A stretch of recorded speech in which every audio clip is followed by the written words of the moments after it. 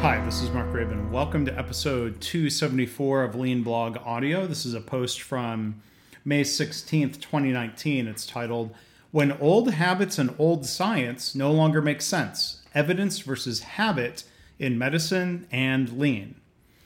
If you missed my podcast with my interview with Dr. Rob Hackett from Australia, you might want to go check that out. You can find that in my podcast series called Lean Blog Interviews. It's episode 341. You can also find that by going to leanblog.org/341. You can also find a link to that by going to the blog post for this episode of Lean Blog Audio by going to leanblog.org/audio274. Now, after meeting Rob and corresponding over the past few weeks about various patient safety issues, one topic that keeps coming up is the force of habit.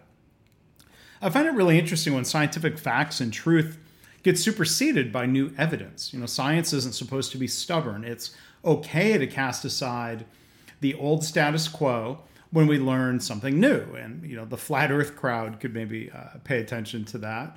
But there are a lot of these themes also in a book I've been reading called The Case Against Sugar. It's written by an investigative journalist, Gary Taubes. And some of the established science, or what seems to be established truth about low-fat diets is now being challenged. It might not really be true. As many dietary experts and the government pushed low-fat diets since the 1970s, obesity has gone up dramatically. So maybe we have a more complicated systems issue where some scientists are quite certain that eating sugar leads to our body converting it to fat. When the makers of processed foods remove fat, then they end up adding sugar, which then gets turned into, fat. So some say it's more complicated than saying a calorie is a calorie. Maybe our body treats a sugar calorie different than a fat calorie. Taubes writes in his book about science and progress, history is critical to understanding science and how it progresses. In many disciplines, in many scientific disciplines, physics, for example, the science is taught with the history attached. Students learn not only what is believed to be true and which conjectures have fallen by the wayside, but on the basis of what experiments and what evidence and by whose authority and ingenuity. The names of the physicists responsible for the advances in understanding, Newton, Einstein, Maxwell, Heisenberg, Planck, Schrödinger, among others, for their work in understanding the quantum nature of the universe and many more, are as well known as many historical figures in politics and other fields. Medicine today, though, as with related fields such as nutrition, is taught mostly untethered from its history. Students are taught what to believe, but not always the evidence on which these beliefs are based. And so oftentimes the beliefs cannot be questioned. And medical students are not taught, as physics students typically are, to question everything that has not demonstrably survived the trial by fire process of rigorous methodical testing. Students of any science need to know why they're being asked to believe a particular idea, or why not, and on what grounds. Without the history of the idea, there's no way to tell, and by implication, no reason to ask. End of quote. So let's talk about lean and conjecture. So maybe the quote-unquote lean community, and that's a phrase I use without fully understanding what it means, people should look at what conjectures about lean have fallen by the wayside, but on the basis of what experience and what evidence, by whose authority and ingenuity. I was at one point taught and sort of believed the idea that you should always start with 5S. Somebody might have tried to explain why. Some people still say this, but in my mind, that conjecture has proven to be untrue. Absolutes like always and never are rarely true in a complicated world. I saw the other day on LinkedIn how somebody was rigidly teaching their students basically to always start with value stream mapping. Not that I think that's a bad idea in a lot of cases, but this person stated a hope that if their students were giving conflicting advice in the future, that they'd say, but that's not what I was taught. So, because I was taught this way is not really the best reason to keep doing something any more than saying the standardized work says to. Lean is supposed to be more of a scientific thinking process and less about dogma, or at least that's what I was taught. So let's talk about something back in the medical realm, the Bike Log book. Dr. Rob Hackett shared an article with a funny story. It says, a few years ago, the dean of the School of Business at the University of Leicester, Dr. Zoe Radnor, tried to understand the reasons for the bicycle book that she discovered at an English hospital she was studying. All staff who arrived at work by bicycle routinely signed a register book at the front door. Hundreds of these registers, once full, had been collected and stored for decades in clearly marked boxes. Why, Professor Radnor asked. Nobody knew. Well, the answer took some sleuthing. The first books dated from World War II, when rationing of fuel was the rule of the day, and when any staff who commuted by bicycle thereby earned extra food ration credits for saving on gas. Now, 3/4 of a century later, the bicycle book process remained alive and well embedded in the organization's brainstem, not its cortex. It was pure waste.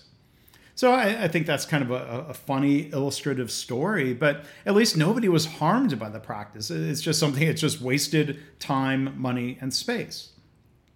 Now, getting into the clinical realm, one thing that Rob shared with me was the common and old practice of people wearing shoe covers into the operating room. As he wrote to me, we still wear shoe covers in theater despite not having used flammable and anesthetic gases since the 1950s, before my time. So he shared with me an article that discusses this, and I'll read part of it. It talks about conduct in the operating room. Shoe covers, masks, caps, gowns, and gloves. It says, OR conduct determines procedures that are ritualistic with no scientific basis, and activities that have been studied extensively and are of paramount importance in preventing transmission of infection in the operating field. The use of shoe covers is a ritual from the era of flammable anesthetic gases. Because a spark from static electricity potentially could cause an explosion, specially designed non-conductive shoes that did not conduct an electric current were made for operating room personnel. For the visitor without special non-conductive shoes, shoe covers were available. Ether and cyclopropane especially were inflammable. Occasional explosions in the operating room were devastating events. By the mid-1970s, while explosive anesthetic gases were a thing of the past, shoe covers remained part of the accoutrement of the surgeon, along with caps and masks. However, current evidence suggests that the use of shoe covers may actually enhance the transmission of bacteria from the soles of one's shoes to the surgical wound. This is likely to occur especially if one does not wash one's hands after putting on the shoe covers. So using the shoe covers in more simple language might actually increase the spread of bacteria and the risk of infection. So, again, if the shoes with the anti-static strap on the bottom aren't needed, then we don't need them for infection control. Well, some don't believe this. Some people, it seems, I see them in bathrooms. I never use them. They use disposable paper toilet seat covers. But that habit doesn't prevent the transmission of germs, as an article I've linked to suggests. The paper says, seat covers do not stop germs, and you're not likely to catch an infection from a toilet anyway. So how many people have this habit with the belief that it's helpful? The bigger germ transmission risk is what they call the plume that comes from flushing a toilet that doesn't have a lid to close over it. Closing the lid when there is one is probably a better habit. And just recently, I'll add, I was in a hotel that had a toilet that flushed so aggressively. It really felt like it was, I hate to say, splashing all over. So I learned, to close the lid before flushing. Again, probably a good idea.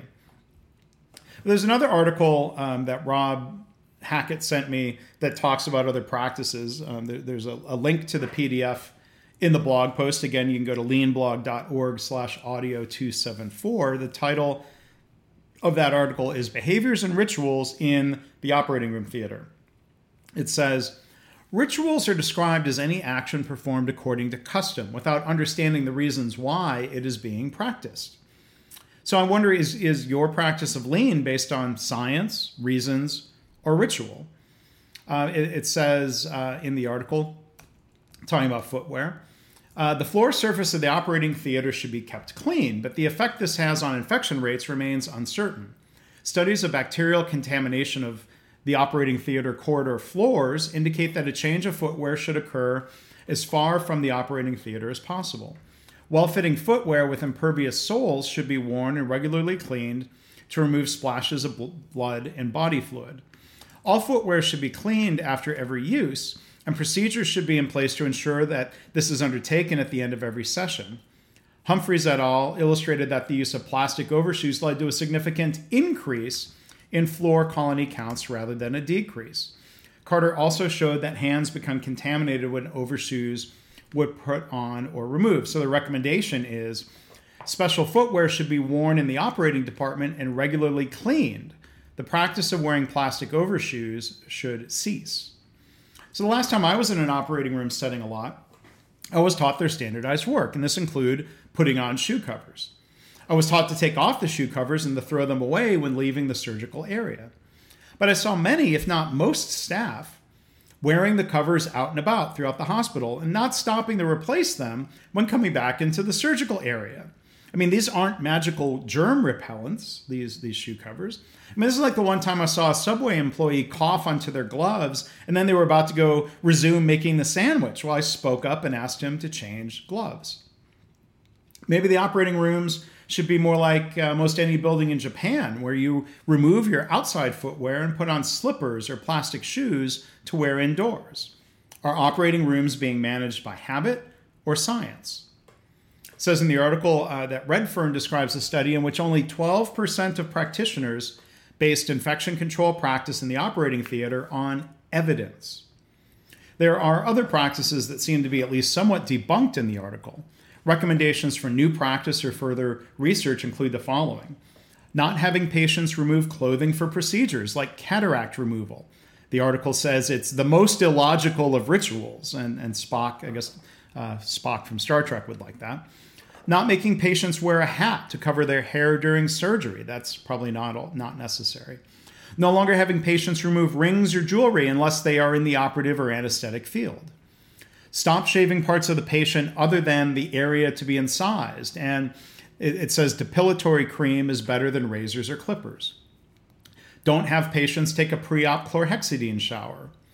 There's no need to do more than a 2-minute hand wash. An alcohol hand rub is an acceptable alternative to repeated washing. It says alcohol solutions are preferred to aqueous solutions for skin preparation, but it's important to allow the alcohol to dry after application and before the use of electrocautery. And use single-use bottles to prevent contamination.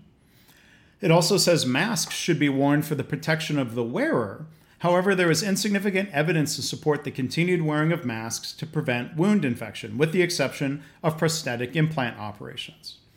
So going back to Rob's question of names on surgical caps and the related controversy over cloth caps versus disposable bouffant caps, it says, there is no need for non-scrubbed staff members of the operating team to wear disposable headgear. However, common sense dictates that hair should be kept clean and out of the way. Well, that would have applied to me when I was around the operating rooms, like literally being outside the rooms, not inside during surgery, but they had me wear a bouffant cap. Other recommendations, it says wedding rings can be worn, although surgeons may be advised to remove these when working with metal prostheses. There's no need to put on a cover jacket over surgical attire when leaving the theater area. The practice of wearing plastic overshoes should cease. Adhesive mats on the floor intended to reduce infections may actually, quote, become a reservoir and source of contamination and shouldn't be used. So again, that article is an exhaustive study. But for those of you in hospitals every day, I wonder which practices are followed and how much evidence-based care there is and how much of it is just habit. And how would you answer those questions about your lean practices? If you'd like to read the article or if you'd like to comment, I invite you to come to leanblog.org/audio274.